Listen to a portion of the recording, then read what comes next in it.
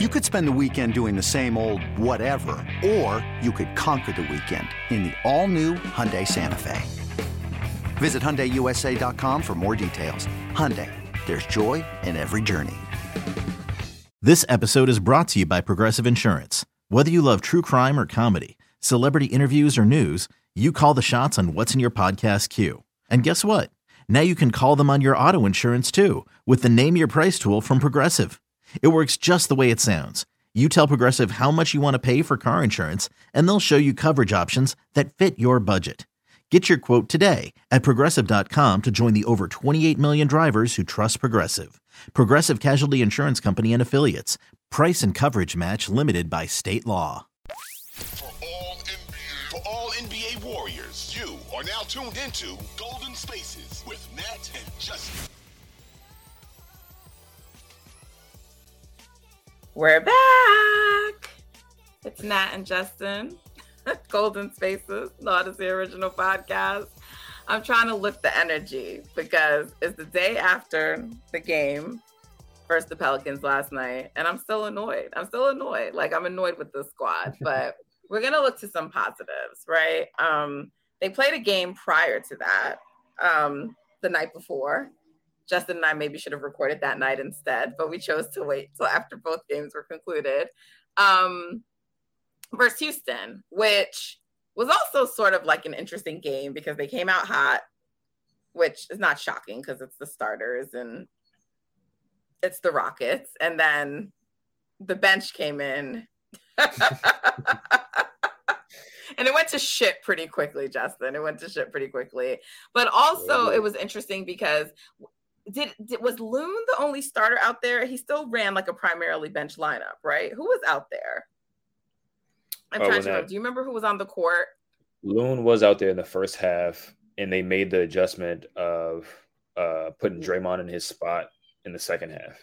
And it seemed like they found something with that lineup. Yeah. And so, but I mean, I guess what I'm questioning is the choice in general to do like that whole lineup and just Loon out there. Like, I feel like you need a real difference maker out there like Dre, or you got to have like two of the starters out there. Like these predominantly mostly bench lineups, I feel like we've seen they don't work. And so that's when I say it was interesting to us. Like, why are we still doing that? Like, I get the lead was massive. So maybe he thought, I don't know, we can get by, but haven't we seen them like blow these really big leads? I mean, just why are we still doing that? Like, like it doesn't work. Like, unless you're changing the players, unless we get some different players on the squad, it doesn't work. So I just don't know why we're doing that. And like the whole lead evaporated. You let Houston get their confidence. And that's sort of what like Steph was talking about, right? It's not just about the fact that like games are close, but it's like why those games were close, right? Like you allowed a team to get back in it. They get momentum. They're confident. And then like now you can't really like break away and get, I mean, you can,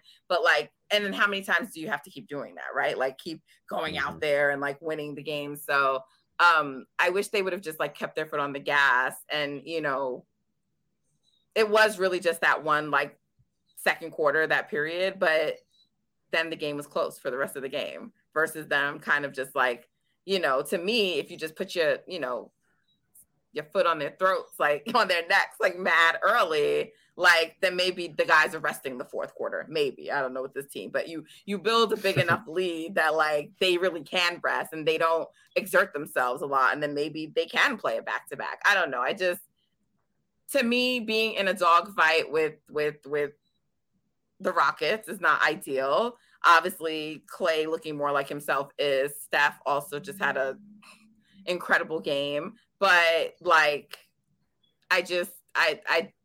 I'm just not a fan of like what occurred in the second quarter. Yeah, and I think that might have been the original plan to have them like crush the Rockets and then sit in the fourth and then have enough energy to play the next night. And then it just didn't happen that way. And they were like, well, we're not going to play tomorrow because y'all had to essentially win this game twice, like you have to do it every game. And yeah, it's getting annoying. It's very clear that they have to outsource at some point, bring in somebody, particularly a front court player that can just help them. But we did see that Draymond helps that second unit just because he plays with pace and the defensive intensity that he brings. Obviously, Looney brings a certain level of defense as well, but he doesn't play as fast as Draymond does, and I think that unlocked a lot of the guys. And he's not a guy who can run the offense like Draymond can, as far as being at the top of the key and making those quick reads and stuff like that, right? He's more so set a screen, he gets the ball in the roll, and then he can make the pass out of the roll like that. He's not like an initiator at the top of the key. So that unlocks some things for them. I think they thought maybe Anthony Lamb can fill some of that role. Again, he's a fringe NBA player. That's why he's on a two-way, so you can't really lean on a guy like that to be able to do that. So, yeah, maybe they can like play with that lineup a little bit more, put Draymond in there. I do think Wiggins should be in that second lineup as well. Him and JP typically have some pretty good scoring chemistry and can put up some, at least carry the offense. And then having him next to Draymond as well, Wiggins next to Draymond, it should make sure that the defense isn't crazy out there. Yeah, and Draymond's just another guy that just sometimes he turns it over, but he's just a stabilizer, kind of like Andre used to be for the second unit. He's not going to go out there and do a lot of crazy things. If they have 2-3 possessions in a row where they get bullshit up, he's going to make sure they get into a good set the next play. So I think that's a change they probably should keep going forward. Yeah, I mean, I'm glad he did it, which is probably hard for him because he likes to play Steph and Dre like all their minutes together. And this is my thing. It's like, you got to just be able to switch shit up sometimes, Steve. And so I thought that was a good decision. And I hope I see more of that, Dre out there. Mm-hmm. But yeah, I do like Andrew out there with them as well. So let's see what happens. But they came out of that game with a win. And like Klay got going really early, and they needed it too, because Steph wasn't like hitting early. Yeah, he did. Just he let the game come to him, and I saw a lot of the apology report, that card that people put on Twitter, like the form to fill out for like your apologies. I still think people are going like a little okay. So look, yes, were there people like really slandering Klay and being outrageous? Sure. But that's Twitter. That's what people do, But a lot of the criticism was just valid, constructive criticism. It wasn't too crazy, in my opinion. And I don't know, fan base really struggles. Like, I mean, there's some people who get defensive about everyone. People might say, Nat, like pot kettle, because you're defensive about stuff. But like, seriously, like, with Klay, it's this thing where like Klay cannot be talked about negatively in any way, no matter what. And I just think that shit is stupid. I had a back and forth with someone because they were like, at least I understand, Klay struggles, right? But like, we're kind of going in on Jordan. And I was like, well, you understand Klay struggles. Why? Because I feel like everyone just keeps talking about the fact that he had 2 injuries. Klay this is his second season back. You're actually supposed to be better in your second season back. Like, what we're seeing on the court is not because of his injuries. It's him pressing. It's him taking like weird shots. Like, that has nothing to do with his injuries. It's like him wanting to prove he's still Klay. That's not like his injuries that are keeping him back. I understand that he didn't have the off season, so his conditioning is off. And that's something none of us were prepared for. We didn't know that was going to happen. But that's still not like the fact that he had the injuries 2 years ago. Like, yes, it sucks. And I empathize, but that's not what's causing this bullshit play right now on the court. So it can be criticized. And I don't need to empathize with his injuries from 2 years ago. I empathize that like he lost 2 years. You're not going to make it all back up, but you still got to play smart on the floor and help the team. Right. And so, and I said with Jordan, I think there's this idea like, look, we don't know. I don't know what Jordan's issue is, but I think I truly believe that people are undervaluing. eBay Motors is here for the ride. Remember when you first saw the potential? And then through some elbow grease, fresh installs, and a whole lot of love, you transformed 100,000 miles and a body full of rust into a drive that's all your own. Look to your left. Look to your right. It's official. No one's got a ride like this. There's nothing else that sounds like, feels like, or looks like the set of wheels in your garage. With over 122 million parts, you can make sure your number one ride or die stays running smoothly. So there's no limit to how far you can take it. Brake kits, turbochargers, engines, exhaust kits, roof racks, LED headlights, bumpers. Whatever your baby needs, eBay Motors has it. And with eBay Guaranteed Fit, it's guaranteed to fit your ride the first time, every time, or your money back. Plus, at these prices, well, you're burning rubber, not cash. Keep your ride or die alive at ebaymotors.com. Eligible items only. Exclusions apply. How much the situation with Dre affected things, right? Like, and just everything. Like, Jordan went through a lot this summer. You had that. You had, he signed a big contract, which I know that most people just think it's good, but it's a lot of change. There's the expectations now, because even though he's not making that big money yet this year, right? He still has the expectations of that contract. You put him out there with this unit, which he's struggling to carry. And I get it. I get both arguments. I get the whole, well, why should we reward him for bad play and start him? And I wasn't one of the people advocating that Jordan should be started, right? But people are like, he just has to figure it out.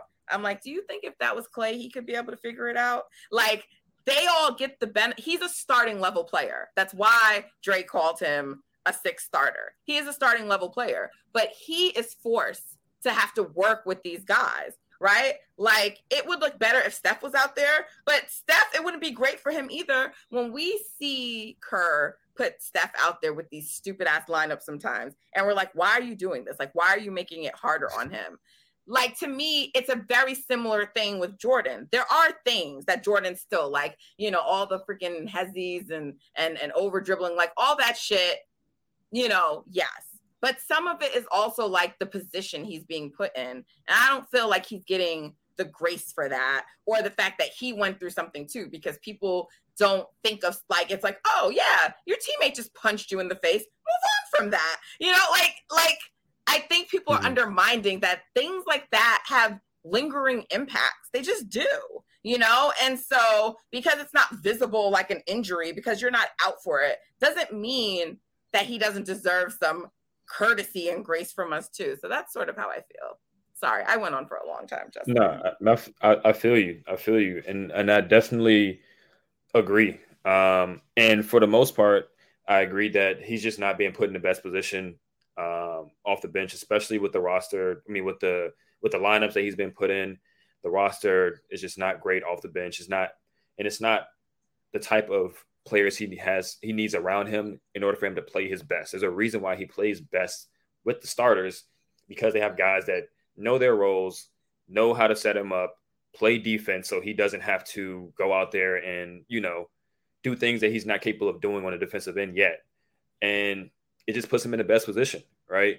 Guys where he can kind of play off ball and blend his on and off ball stuff. He can't do that in the second unit because they're not guys that can find him, especially in the front court that play in the second unit. They don't pass him the ball well. They just do handoffs because they can't make those backdoor passes and stuff like that. And then it just devolves into him doing an ISO against his defender and the next defender behind him, all that type of stuff. He has to score on multiple people. That's probably why he's doing 1,000 hezzies, because he really wants to get open, but he can't because the defense is all focused on him, because he doesn't have guys around him that can make the defense second guess whether or not they need to focus on him or someone else.